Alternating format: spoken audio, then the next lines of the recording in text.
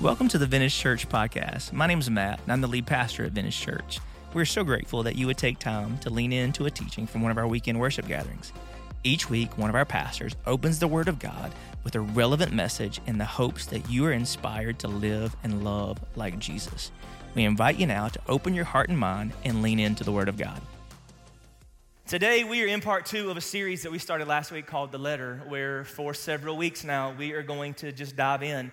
And not necessarily verse by verse, but really kind of thought by thought and issue by issue, walk through this letter that Paul penned to a church that he did not plant. It is a church that he longed to visit. It is one that he probably knew he would never get to. And so when he puts pen to paper, he just unpacks it all. And he dives into some things that we have to talk about. And I said from the onset last week that there are going to be moments as we walk through this series that are going to be doctrinally, theologically challenging, and I would even say at times culturally offensive, and today is one of those days. Good morning. Because last week we kind of dove in and we see that Paul opens this letter and he makes it clear his longing to see them, and he moves into chapter 1 verse 17 with this powerful statement that has been kind of the turning point in so many moments in history of the church when he says, "The righteous shall live by faith." That he's saying, look, guys, I've found the pathway to right standing with God. It is not through religious ritual. It is not through following tradition. It is not through trying to be the best person you can be, because every single one of those things falls short. Y'all with me? Say amen. I'm going to need y'all to talk to me today most times, because there might be some things you want to say that email me at jasmine@vintagechurch.net.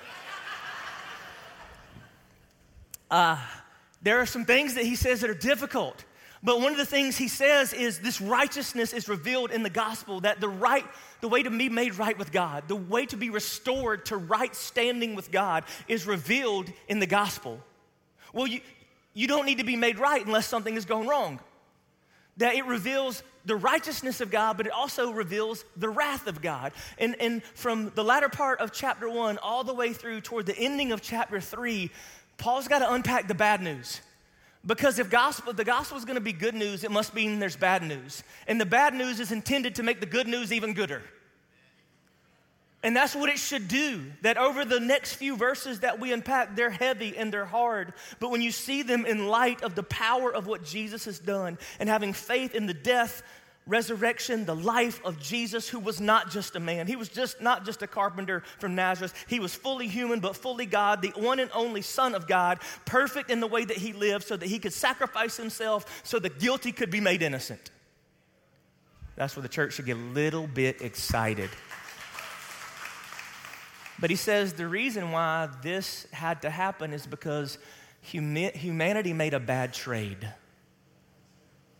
There was an exchange, and in the exchange, God could not ignore it, and his wrath is going to be unleashed because of the exchange that humanity made. Go back into chapter 1, verse 21. It says, "For although they knew God, they did not honor him as God or give thanks to him, but they became futile in their thinking, and their foolish hearts were darkened. Claiming to be wise, they actually became fools and exchanged the glory of the immortal God for images resembling mortal man and birds and animals and creeping things." That Paul says, from the onset of creation, God has revealed himself to humanity, that he can be seen in creation, that when you look at the art of creation, it should draw you to the artist that created it. And that in the hearts of man, there is something longing for the one who formed us and made us. But what he says is, despite all of that evidence, we have made the conscious decision to push back, to not recognize God and his authority, to trade what he desires over the desires of our flesh, to not let him be God, but to make our own gods. And because of that exchange, church, there are repercussions. There are repercussions of this exchange, that there is a fallout from the fall. So verse 24, therefore, and remember, whenever we see therefore in the word, we need to know what it's there for. Therefore, because of that exchange, because humanity exchanged the truth of God for a lie, therefore God gave them up to the lust of their hearts and to impurity, to the dishonoring of their bodies among themselves, because they exchanged the truth about God for a lie and worshiped and served the creature rather than the Creator, who is blessed forever. Amen. I love how Paul amens himself. I have to do that from time to time too. He said they made this exchange, the truth of God for a lie. Move into verse 26. So for this reason, because they made this exchange, God gave them up to dishonorable passions. For their women exchanged natural relations for those that are contrary to nature. And the men likewise gave up natural relations with women and were consumed with passion for one another, men committing shameless acts with men and receiving in themselves the due penalty for their error. Now, this is a section of verses that a lot of preachers in our culture will not properly or even at all begin to approach. But I made a commitment to God that if I was going to stand on this platform, I would preach everything in His Word with courage and boldness.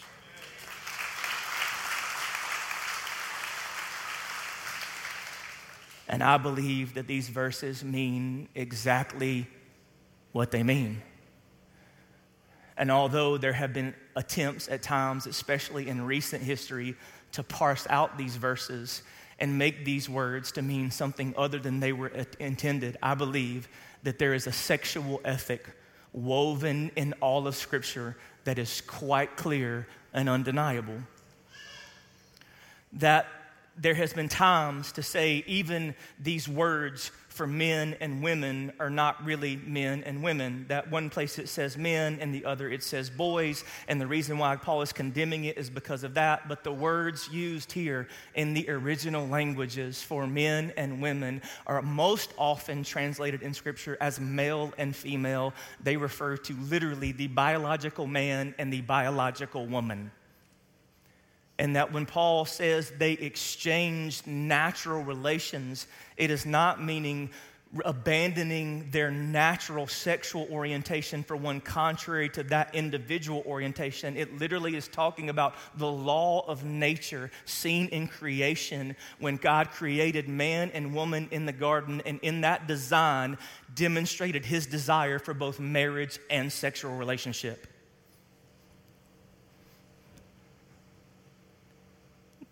That when it says for one another, this is not a forced sexual encounter. This is one of mutual desire that's revealed in Scripture. And church, and I'm going to put it on the screen because I feel like you need to just see it and not just hear me say it. Our sexual ethic must be shaped by Scripture, not our emotions or our culture.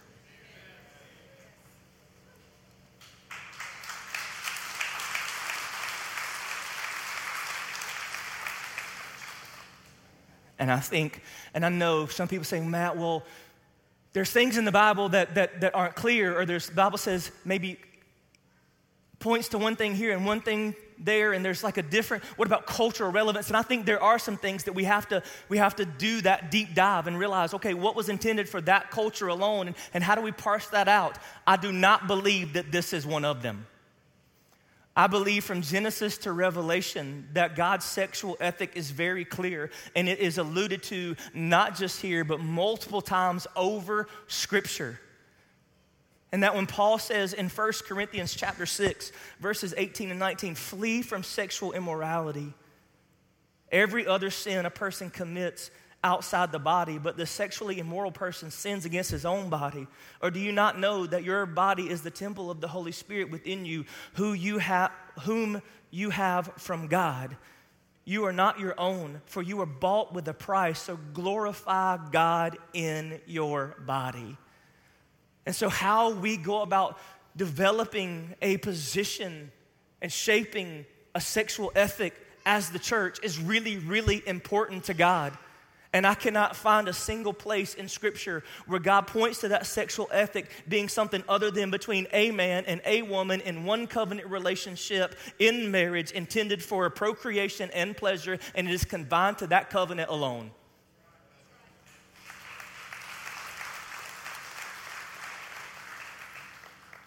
And I don't know why Paul goes here first as he's unpacking the repercussions of the exchange. Maybe it's because that's one of the first things that got distorted immediately in the fall of humanity. Do you realize it was in the garden that this exchange first happened? That Adam and Eve exchanged God's truth for Satan's lie. And they both let it happen. God put Adam in a garden with a naked woman, and he should have done more to protect that. But the first thing that until that moment, the Bible says they were naked and felt no shame. And in that moment, everything got distorted. And there are so many people that say, well, Jesus doesn't really speak on this issue, and I vehemently disagree. That anywhere Jesus has the opportunity to speak into the ethic of marriage or sex, he even elevates it above the religious norm of his time. When they asked Jesus in Matthew 19, what about divorce? And Jesus says, divorce exists because sin exists. That is not what God originally intended. And he points back to creation, and he uses the same words that are used here in Romans when he says God made them male and female and put them in covenant relationship together. And we also need to be reminded, though, before we start thinking, yeah, you tell them, Matt, to understand that homosexuality is not the way or the only way to step outside of God's sexual standard. And before you think, yeah, that's what they're doing, understand that there's not a single person sitting in this room that hasn't at some time in their lives violated God's sexual standard.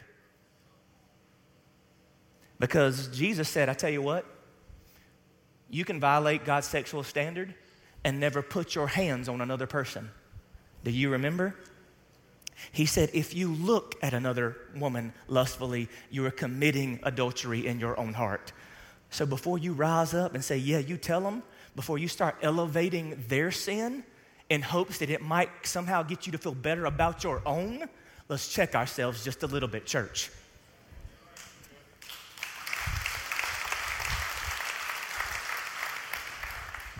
That, yes, this is a really important issue, and it is an issue that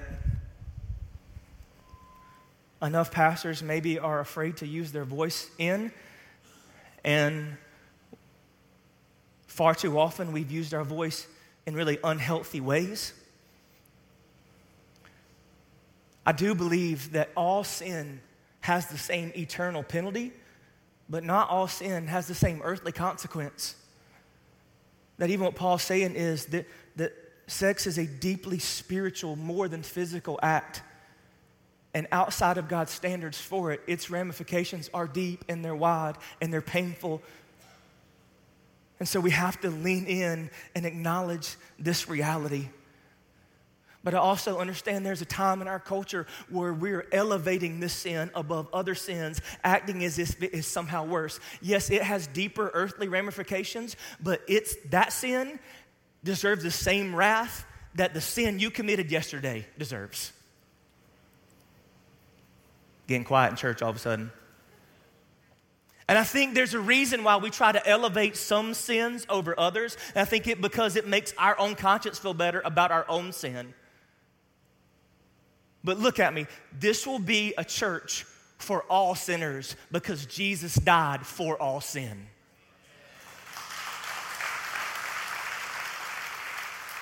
And the moment we start picking and choosing which sinners we're going to let in and which ones we're not, that is a dangerous, unhealthy, and sinful practice.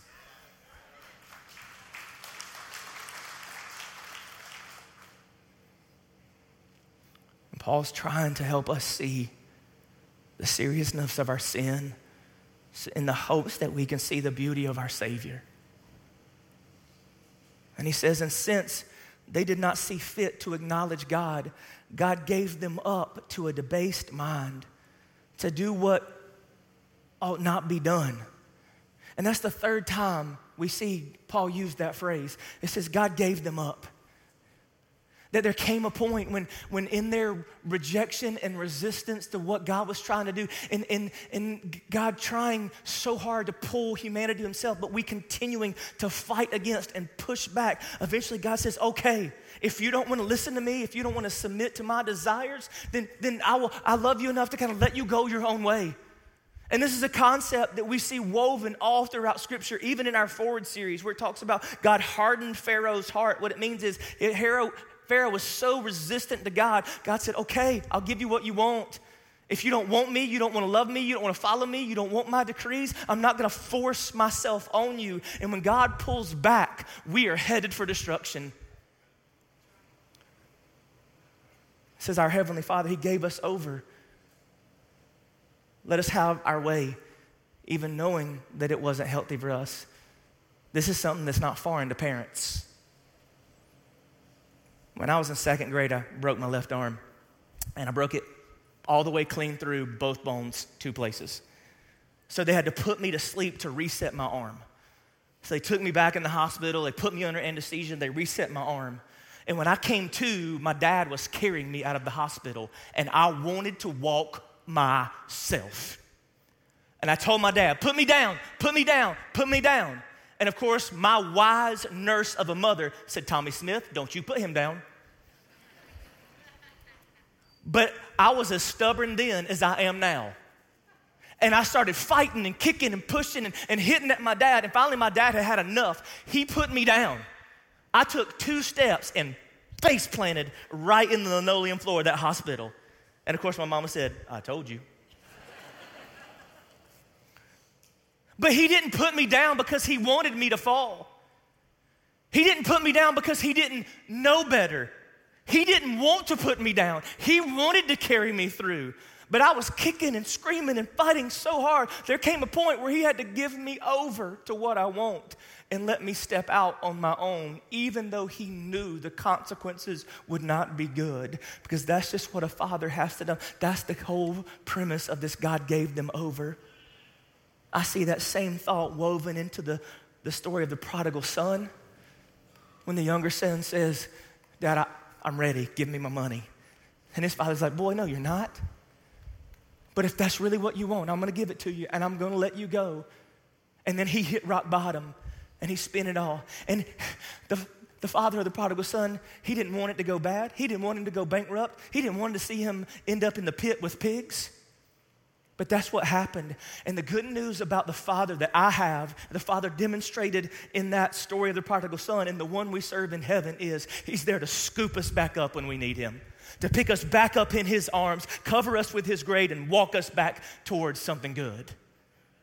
The Father says, I knew you were going to bust. I knew you were going to go bankrupt. I knew you were going to end up with pigs. But as soon as I saw you coming, I said, it's time to party. My dad scooped me back up on that floor. And he held me back as soon as I reached out to him.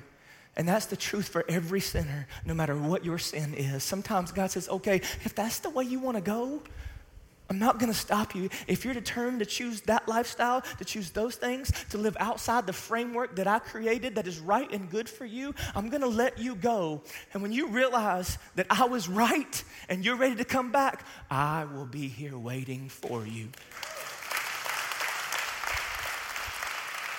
He gave them up. He gave them up. And again, before you start thinking that a distortion of the sexual ethic was the or the only thing that resulted from this exchange, move into verse 29. It says, they were filled with all manner of unrighteousness, evil, covetousness, malice. They are full of envy, murder, strife, deceit, and maliciousness. They are gossips, slanderers, haters of God, insolent, haughty, boastful. They even invent ways to do evil. Disobedient to parents, foolish, faithless, heartless, and ruthless. And with that, Paul just hit us all. That all sin is significant. That in the eyes of God, he does not elevate one sin over the other so that we can take our quote-unquote small sins and hide in the shadows. That all of this breaks the heart of God and is the reason for his wrath. Verse 32, though they know God's righteous decree, that those who practice such things deserve to die, they not only do them, but they give approval to those who practice them. That Paul says, as a result of this exchange, the wrath of God is on the way for those who commit and condone the things that lie outside the framework that God says is right and good. And it's both of those that weighs heavy on my spirit. That we are responsible not just for the things that we commit, but the things that lie outside of God's standard that we condone. Which is why I have to say the hard things that Scripture says. Which is why we as followers of Jesus cannot co-sign and condone things that lie outside of what God's word says is right and good. Are you with me, church? Because we are held accountable for it all. But then as Paul transitions from chapter 1 to chapter 2, there's a really subtle but powerful shift in a singular word that he uses that we can't lose sight of. He says, because all of this, again, therefore you have no excuse, O man, every one of you who judges. For in passing judgment on another, you condemn yourself, because you, the judge, practice the very same things. Did you catch it? All throughout the latter part of chapter 1, he's saying they exchange the truth of God for a lie. They. And then in verse 1 of chapter 2, he says, therefore, you have no excuse. But so before you stand up and say, you tell them wicked sinners, understand that they are you and you are they. They is us. That the they he is talking about is all of us. Not just the ones who are committing the sins that you think are really bad, but also the ones that are present in your own life. And if you don't think that when I stand up and preach a message like this, I don't feel the weight of my own sin, then you don't know me at all. If you don't think that the day that I have to preach about sexual sin, that I'm not reminded of the many times I've broken that standard myself. Y'all, I was introduced to pornography at age 12. And since the day I laid my eyes on it to this very day, I'm tempted to want it, look after it, pursue it, even to this moment. I'm not unaware of my own brokenness as I stand up here and preach this message. And if you weren't uncomfortable before, maybe you are now, like the preacher. If sinners don't ever get to preach, then nobody ever gets to preach another sermon. I'm not unaware. And so Paul's saying, before you start thinking that you aren't them, that you aren't too under the curse of sin, that you too aren't broken, that you too haven't drifted outside. Maybe you haven't drifted outside of that standard, but there's one that you've allowed yourself to move away from. And your penalty for that is the same as everybody else's. So be careful. Be careful what you judge. And I know what you're thinking. Matt, isn't that what you're doing by saying that this thing is sin and that thing is sin? Listen, there is a big difference between authentic and sincere righteous accountability and really vicious and malicious self-righteous judgment. And if we don't have any permission for righteous accountability to point out the standards of God, then we are in a really bad place as a culture. There is a fine line and a big difference between righteous accountability and self-righteous judgment. That self-righteous judgment is to stand up and start pointing the finger at everybody else and not acknowledge that the fingers that need to be pointed at you. That together we are broken and together we need to pursue Jesus in order to be made whole. And as Paul is writing this, I think he's writing it for the same reason I'm preaching it. His hope is that people will read this and see the significance of their sin so that they can understand the need for their Savior. And if you don't see your sin as significant, you won't see the beauty of the one who saved us. and what he took on for our benefit and in our behalf. And what Paul is doing in this letter is he's trying to get people to understand that God is calling us all to repentance. And there's something that he says in verse 4 within the context of this call that you need to hear. Look at verse 4, chapter 2, verse 4. He says, or do you presume on the riches of the kindness and forbearance and patience, not knowing that God's kindness is meant to lead you to repentance? That's at the very heart of something I said last week. Look at me. Never mistake the kindness of God towards sinners for his indifference to sin. But there's something that the church needs to learn from that lesson. If kindness is the method that God uses to bring us to repentance, why do we keep using meanness in the life of the other people that we encounter to try to bring them into understanding? That we never, look at me, we never have reason or excuse or permission to operate with anything but empathy towards people who are struggling with sin. Because that's the way that we want to be treated, and that's the way that God treats us. So stop being mean to people who don't sin in the same way as you.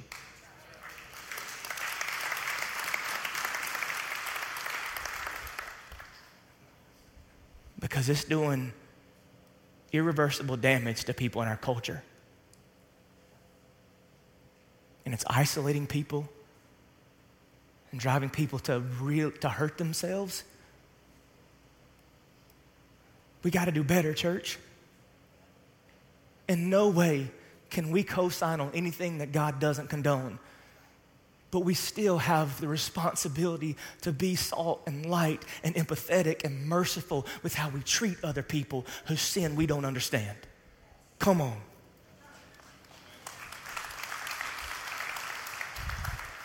And as Paul continues to move into chapter 2, he understands that his audience is nuanced. That reading this letter are people from all different walks of life and different backgrounds. That 5 years before this letter was penned, the Jewish people were allowed to come back to Rome after being kicked out by their emperor. And now you have, again, this melting pot of people reading this letter. People who grew up in the Jewish tradition and grew up under that covenant. People that grew up in that Jewish tradition believed just because they were Jewish, everything was fine. Because they were part of that tradition and that heritage. They were somehow unguilty by association. And there were Gentiles here that thought somehow they were innocent by ignorance. The Jews thought, well, we have the law and we're immune because of our knowledge. And the Gentiles thought, well, we're immune because of our ignorance. And he says, no, nobody's off the hook. Because everybody is going to be measured by the same standard, and that standard is Jesus. Look at verse 15 of chapter 2. It says, they show that the work of the law is written on their hearts, while their conscience also bears witness, and their conflicting thoughts accuse or even excuse them on that day when, according to my gospel, God judges the secrets of men by Christ Jesus. That it will be against Christ, that Christ is our measuring stick, and none of us measure up. So all of us are in trouble, and all of us are in need of God's intervention. And then he moves into talking to this Jewish audience who have been entrusted with the law, who had the framework of God, the standards of God, and thought just because they knew it, even though they couldn't live it, that somehow they were better than everybody else. It might be like somebody who thinks because they go to church and they know the Bible that somehow they're better than somebody else, even though they don't ever live it.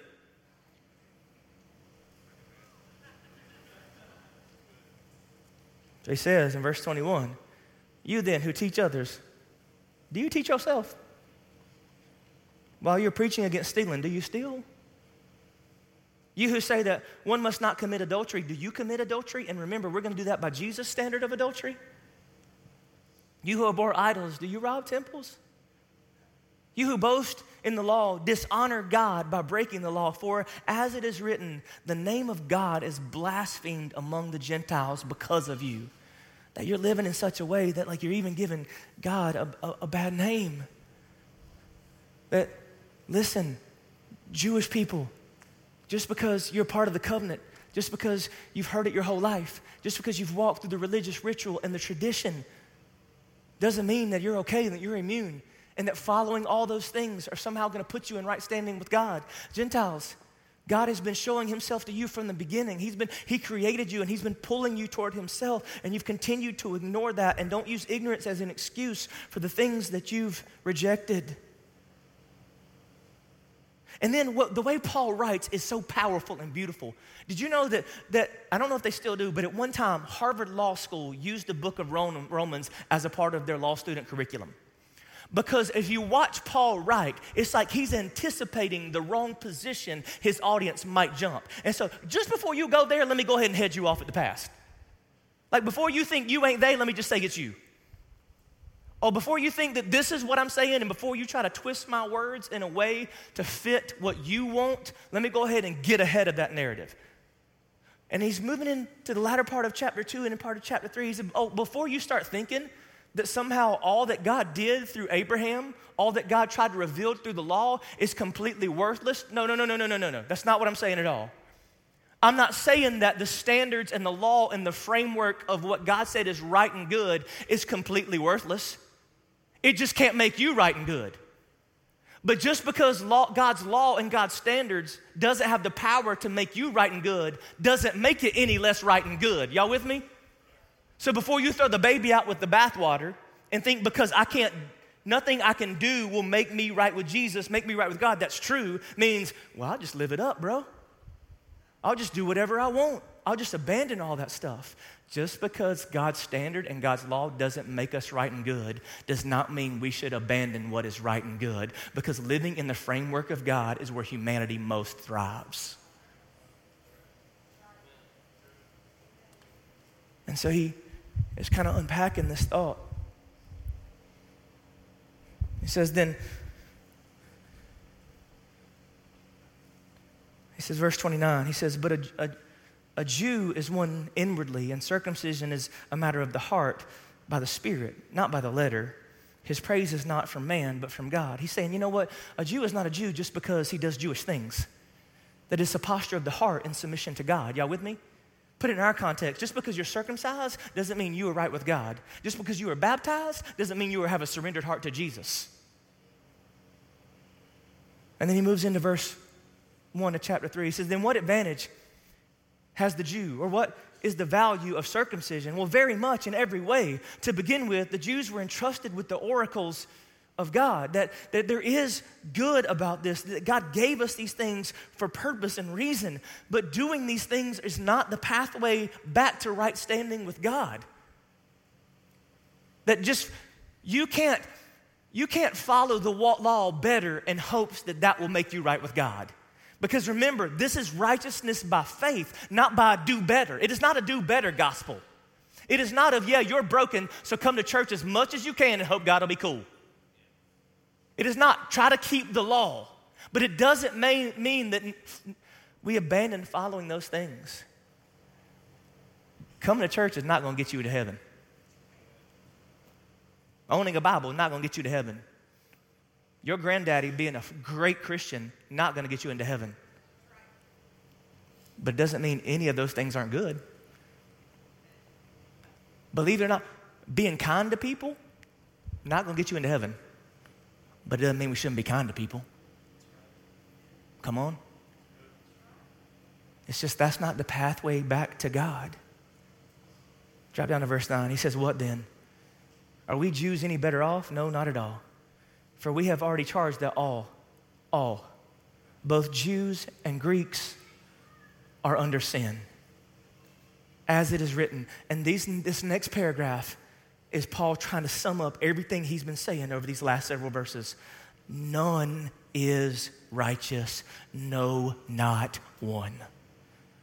No one understands, no one seeks God, all have turned aside. Together they have become worthless, no one does good, not even one. What Paul has been trying to do is say, look, no matter where you're from, no matter what your background is, no matter how you thought you could be made right with God, there's only one, and we all need it. that every human is broken and hurting and sinful and evil, and they need something to happen. They need God to intervene. That we made an exchange, and that exchange broke everything. Not just our sexual ethic, but everything that we think about. It messed up, it led to really broken thinking and really destructive behavior. And as a result of that, we've been found guilty. And there's not enough good that you can do or enough religion you can pursue to ever make you right with God. That is where we have stood as humanity up until this point. And then in chapter 3, verse 21, he says, but now,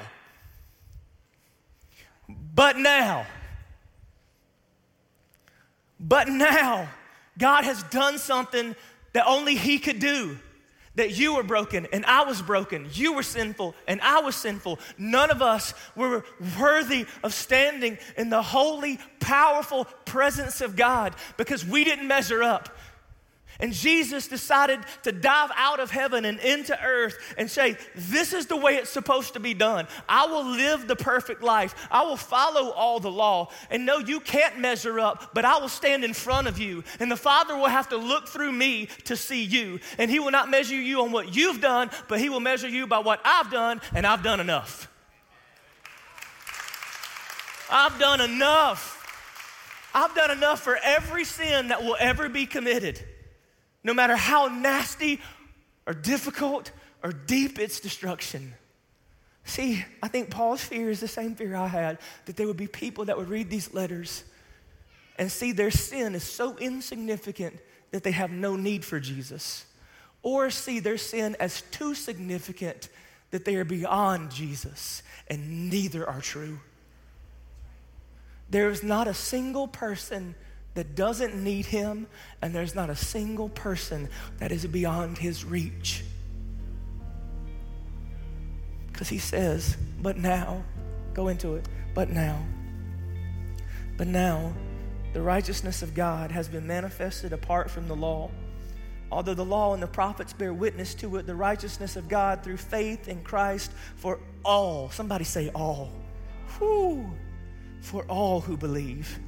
Because see, there's no distinction, for all have sinned, all of us, and fallen short of the glory of God. And you were justified by his grace as a gift. That word justified literally means just as if I'd never sinned. Justified by his grace as a gift through the redemption that is in Christ Jesus, whom God put forward as a propitiation by his blood to be received by faith. This was to show God's righteousness because in his divine forbearance, he had passed over those former sins. It was to show his righteousness at the present time so that he might be just and the justifier of the one who has faith in Jesus. See, the bad news is we are broken. I am broken. You are broken. We are sinful, and we do not deserve anything. But that's the thing about grace and mercy is we don't get what we deserve. We get what he paid for. Come on, somebody. We get what he paid for. And he paid for your sin that is not too insignificant or so significant that you can't be made right by shedding his blood for the atonement of the things that you and I had done wrong. And this was always his plan. Isaiah 53:5, 2 more scriptures than I've done. I know I'm over, but it's worth it. Come on, let's go.